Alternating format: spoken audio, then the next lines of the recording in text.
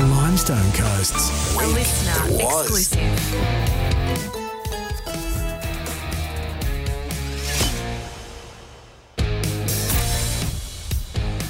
G'day, it's Ewan.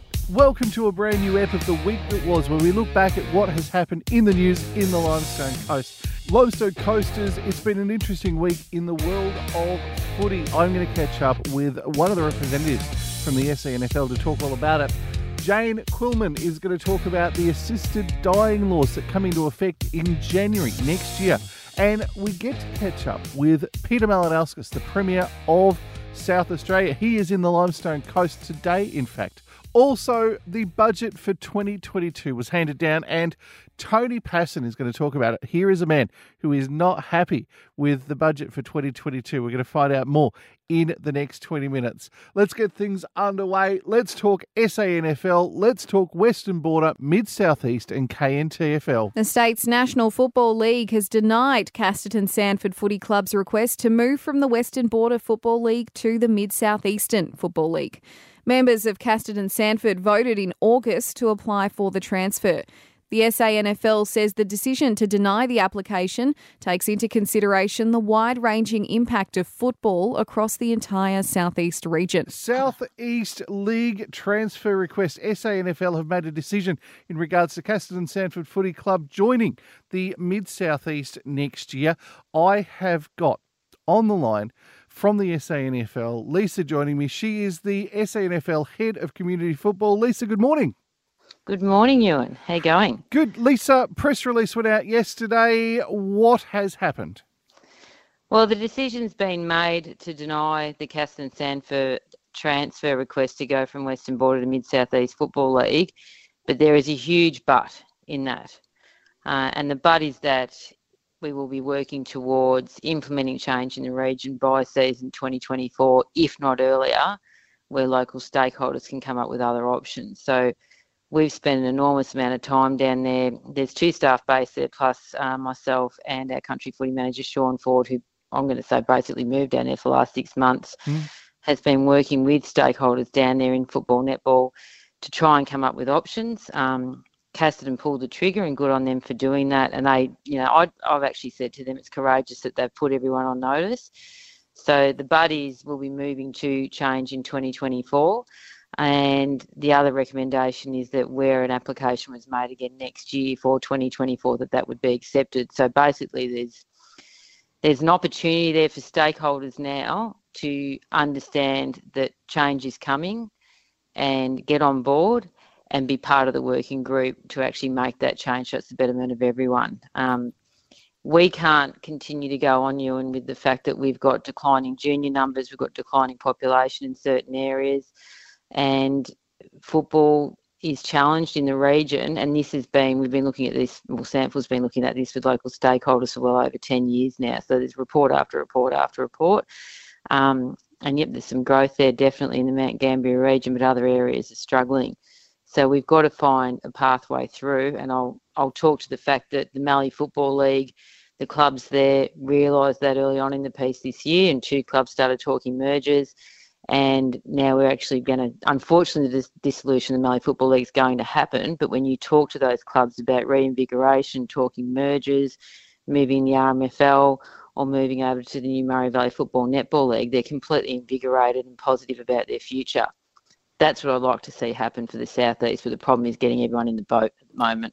Lisa, obviously change has got to happen. Obviously change is hard, and the takeaway I'm presuming is that there might be some mergers in the Limestone Coast, and there has got to be a lot of upheaval, even though there's a lot of rivalry between the 3 local leagues in the Limestone Coast. But everybody, as you say, needs to get on board and work towards 2024, where we are going to see, whether we like it or not, a change to footy in the region. Well, I think, look, I'm not using the word merger. I'm just saying there's options there. The clubs are struggling, and they're telling us they're struggling. They've said that in survey work. They've said that off the record. Sometimes there's fear around sticking their neck out and saying that. And it's interesting, it's actually the junior bodies and netball in particular that are pretty keen on making the changes.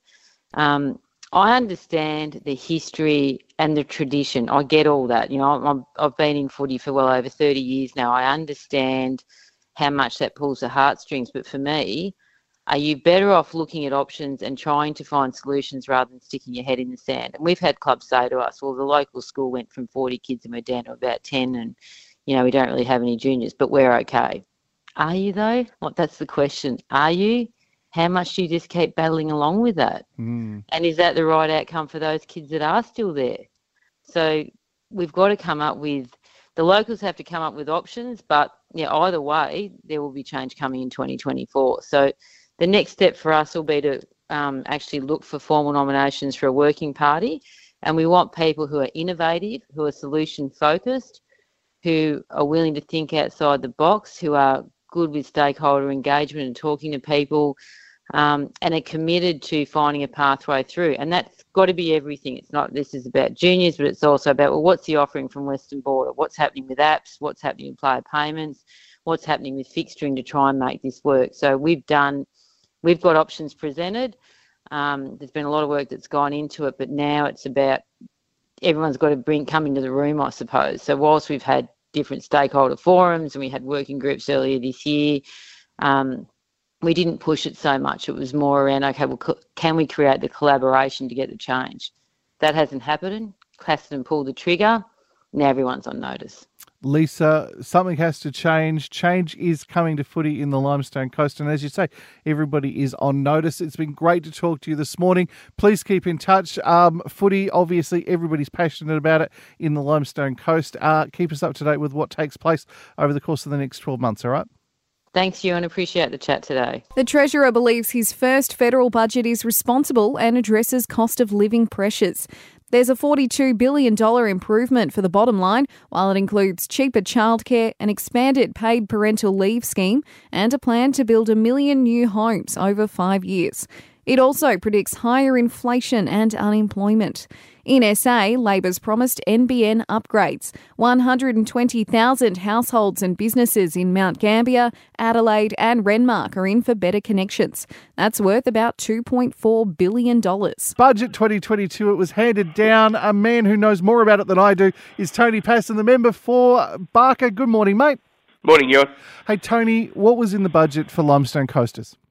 Very little, to be honest. I mean, ultimately, this budget, Ewan, is a budget that does very little to assist your listeners' family budgets. We went into an election campaign where we had the Australian Labor Party telling the Australian people if elected they would address cost of living pressures, they would push up real wages and they would push down electricity costs. And last night in the federal budget, the reality is they conceded defeat on all fronts. They confirmed that cost of living pressures are here to stay and that they weren't prepared to do anything to address them.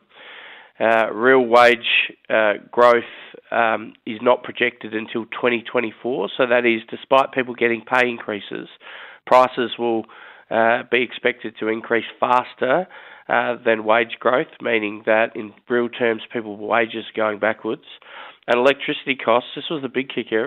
A budget includes assumptions, and that's the best available intelligence that the federal government has. And the budget included an assumption that electricity costs over the course of the next 24 months, 2 years, are set to increase by 50%. So your listeners out there, the bad news for them is if they received an electricity bill today, then within 2 years that bill will be 50% more.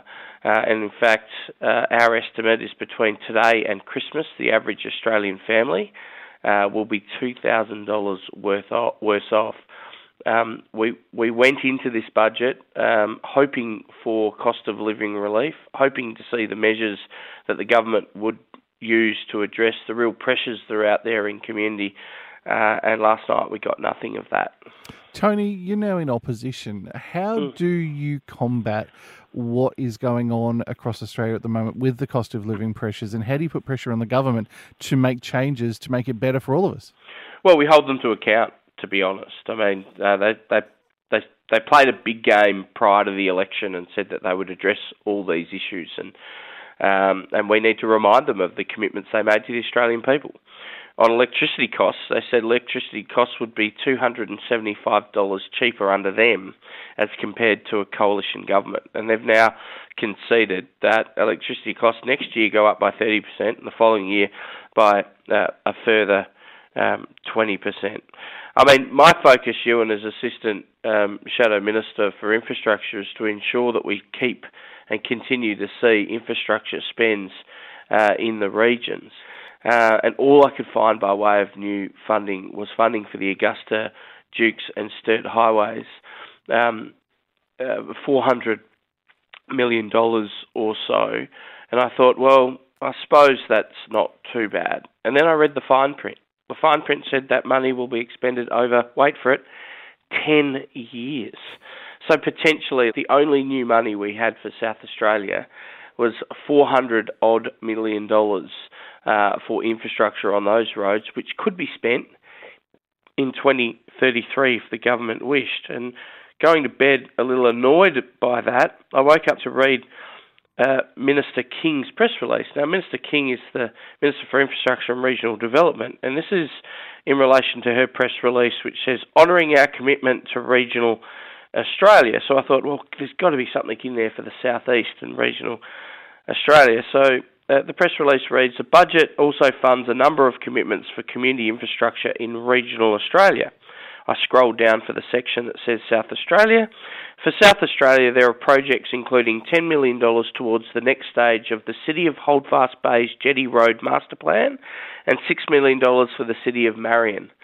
I think I better pop round to the Minister's office this morning and tell her that Glenelg and Marion are not in regional South Australia. Maybe she meant Mount Gambier. I don't know. Tony, are there any winners in the budget for 2022? The unions do pretty well, to be honest. No, look, let's be clear.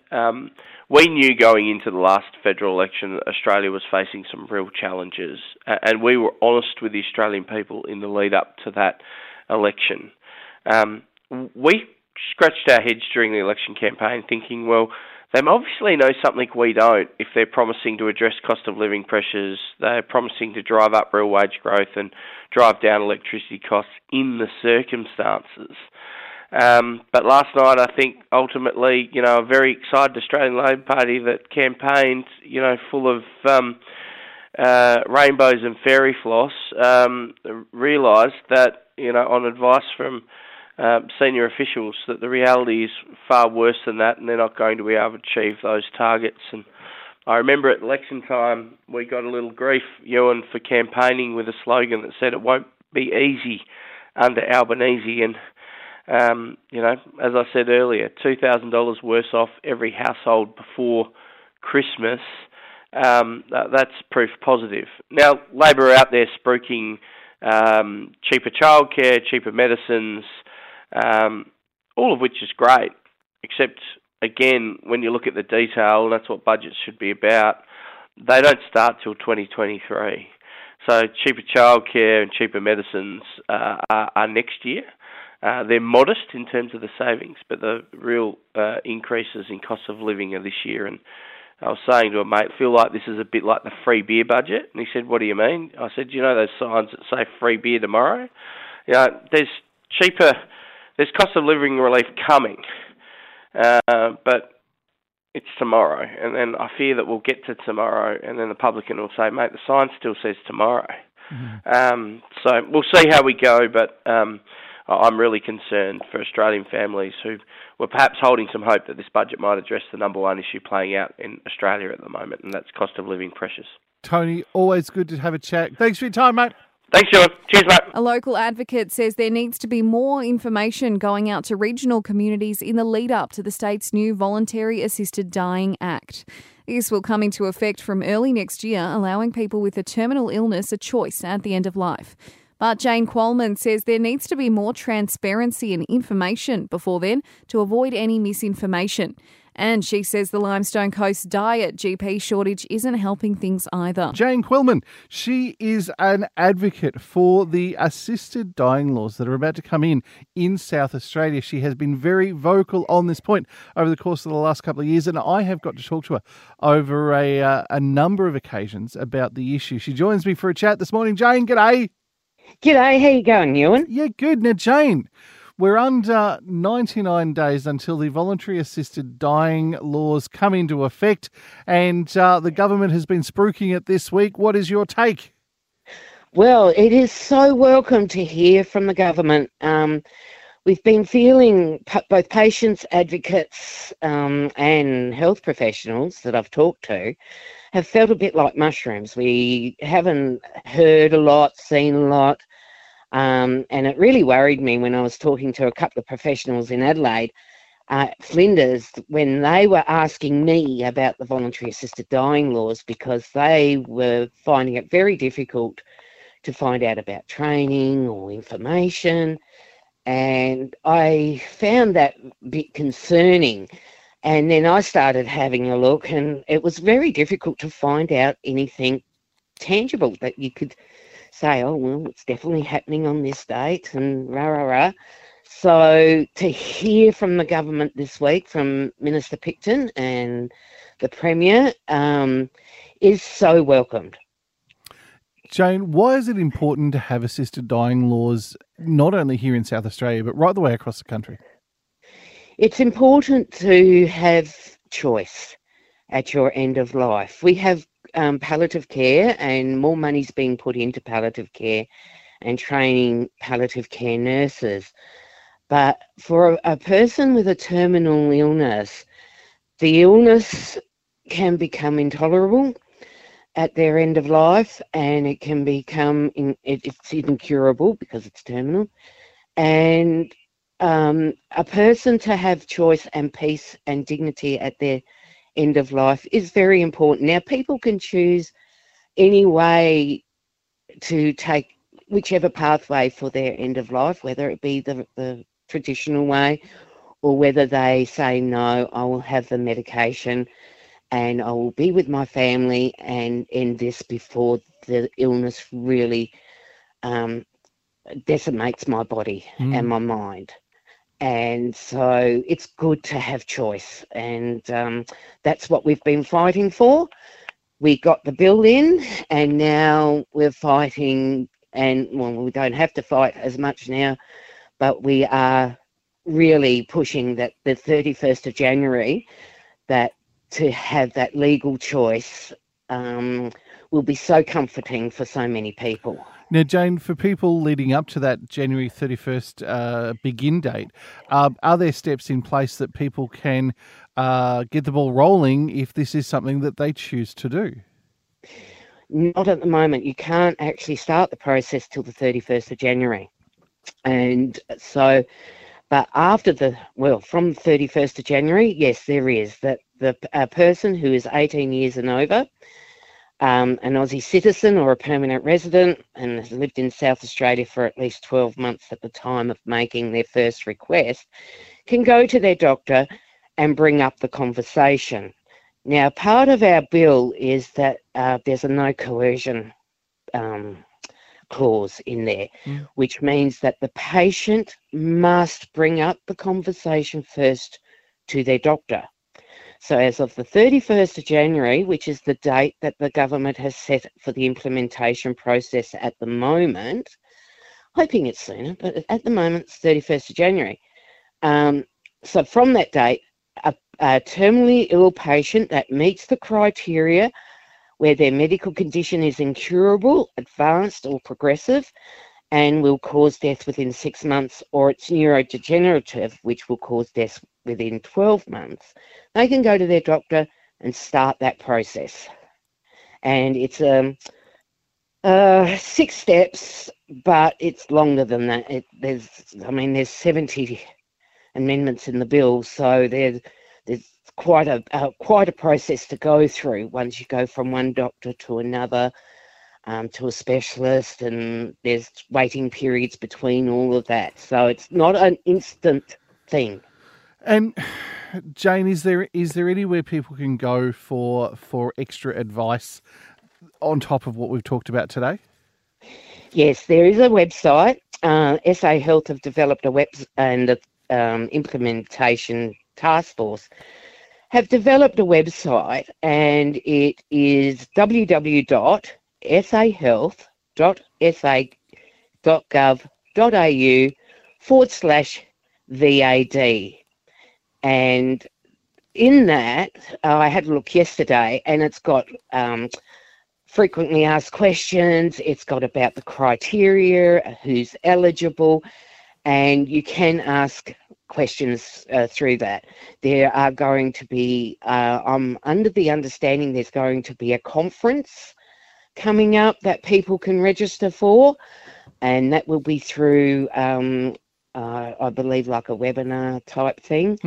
And also you can join a mailing list, and that one is through health.voluntaryassisteddying@sa.gov.au with the subject line "Join Mailing List."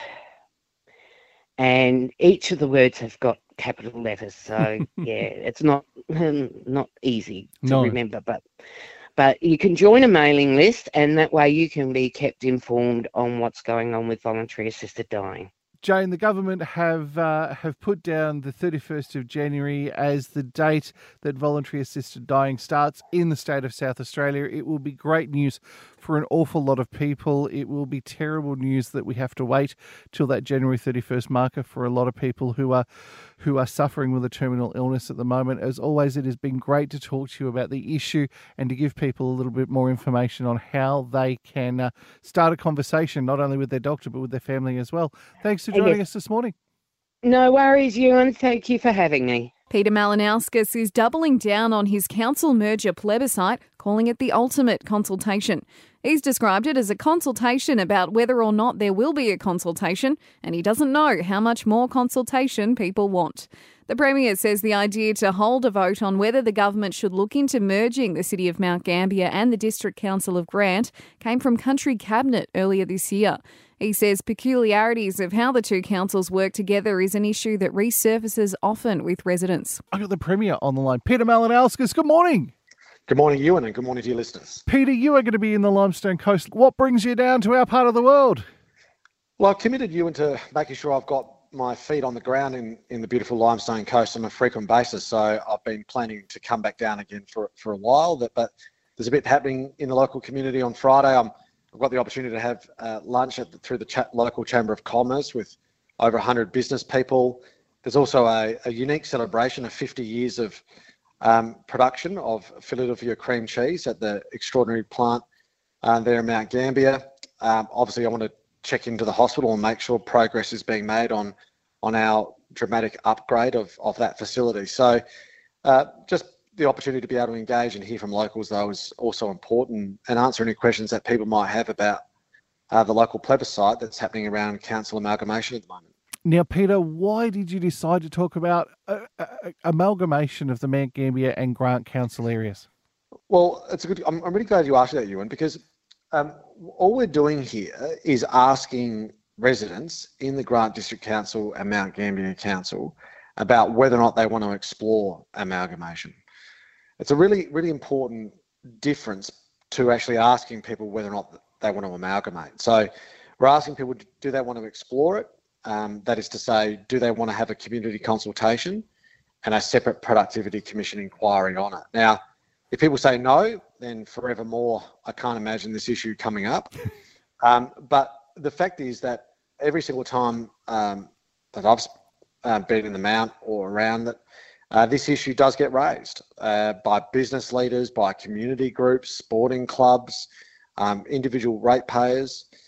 Obviously, anyone who's familiar with the boundaries knows that there's nothing quite like it anywhere else in the state, maybe not in the country. It's a very unusual arrangement to have, a council and donating another, in effect.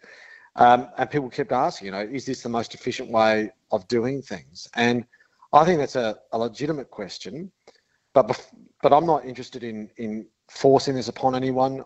We've got enough to deliver for the local community outside of this. We've got a $100 million program committed to the Limestone Coast. So that's our focus, my government's focus. But having been on the ground at our country cabinet a few months ago, this issue kept getting raised, and I said, well, let's give people the chance to have a say. And simply asking people, do you want to have a community consultation? So this is the biggest community consultation in the history of the Southeast on whether or not we have a community consultation.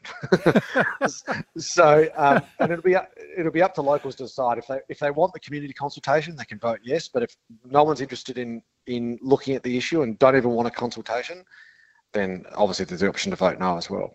Peter, I don't want to muddy the issues at all, but I am amazed that we haven't amalgamated all 7 councils in the Limestone Coast and made it a council for the region.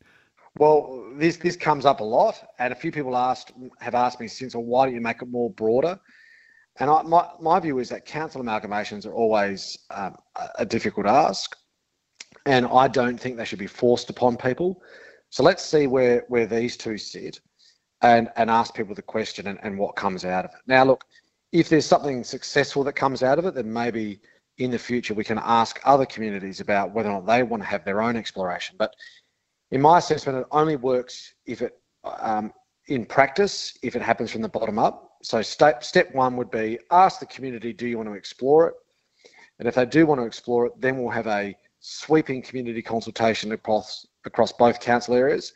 And then separately and concurrently, my government will fund the Productivity Commission to do an examination around what the costs are and what the potential benefits are.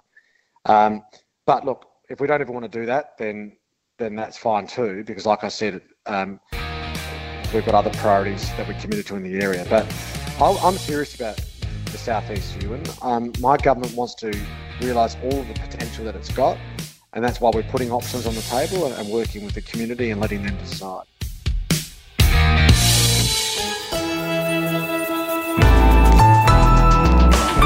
Listener.